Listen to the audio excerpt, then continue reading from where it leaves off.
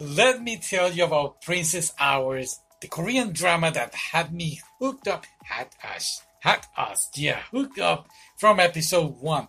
This is actually the 2006 one. We know that there is the Indonesian one, there is one from Thailand, there is the musical, there is the second part, which is actually not a second part, it turns out to be a spin-off, but we're talking about the original. Now, if you are into royal dramas filled with romance, comedy, and a healthy dose of drama, then this show is definitely for you. First of all, let's talk about the characters first. Well, it would be better if we say the plot. Whatever. Imagine a world where Korea still has a monarchy and the crown prince Lee Shin is forced to marry a commoner, Chae Kyung.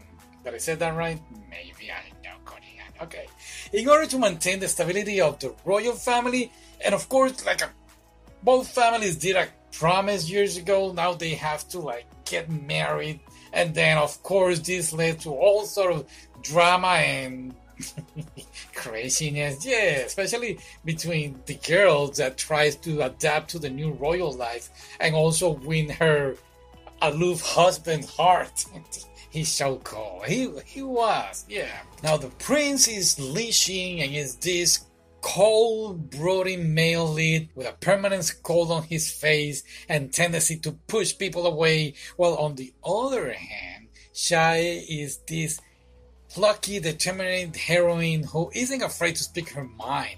And then there is the rest of the royal family, including Lee Shin's Kim cousin Yul. He's the best guy. Everybody has their own opinion.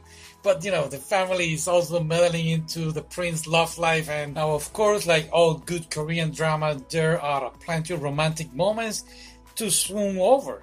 Their chemistry between the prince and the girl is just undeniably beautiful, even though the relationship start off with a bad step. Yeah, with a bad, I like that, yeah, with a bad step. But when they finally get together, let's just say that it's all worth the wait. Even though there is one of the episodes when I believe after they get married, the night wedding, they give him this tea, and when you realize for what the tea is for, you're gonna be laughing. And once the prince finds out, oh, they're giving me this tea for this reason. Oh, hilarious.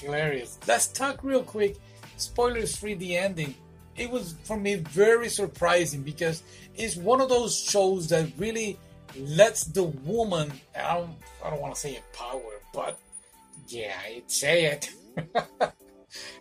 It's a good ending. I really like the ending towards the female lead character because most of the time she's having trouble trying to get along with this royal new life of hers.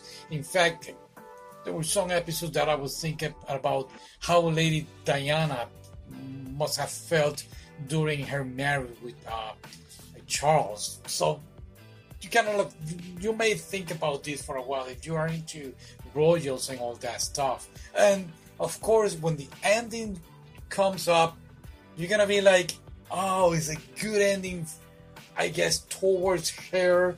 I mean, it's a happy ending, yes, but you're gonna go like, oh, really? This is the ending. And then the royal family have sort of their ending too. Do you get what I mean? I guess. Anyway, the characters are lovable, the setting is gorgeous, the humor is on point. So grab some popcorn, settle in, and get ready to fall in love with this series. Wow. Yeah. I was thinking about saying a sentence like that. Did it sound good? I don't know. Alright, so let us know what you think in the comments, and we'll see you next time. Bye.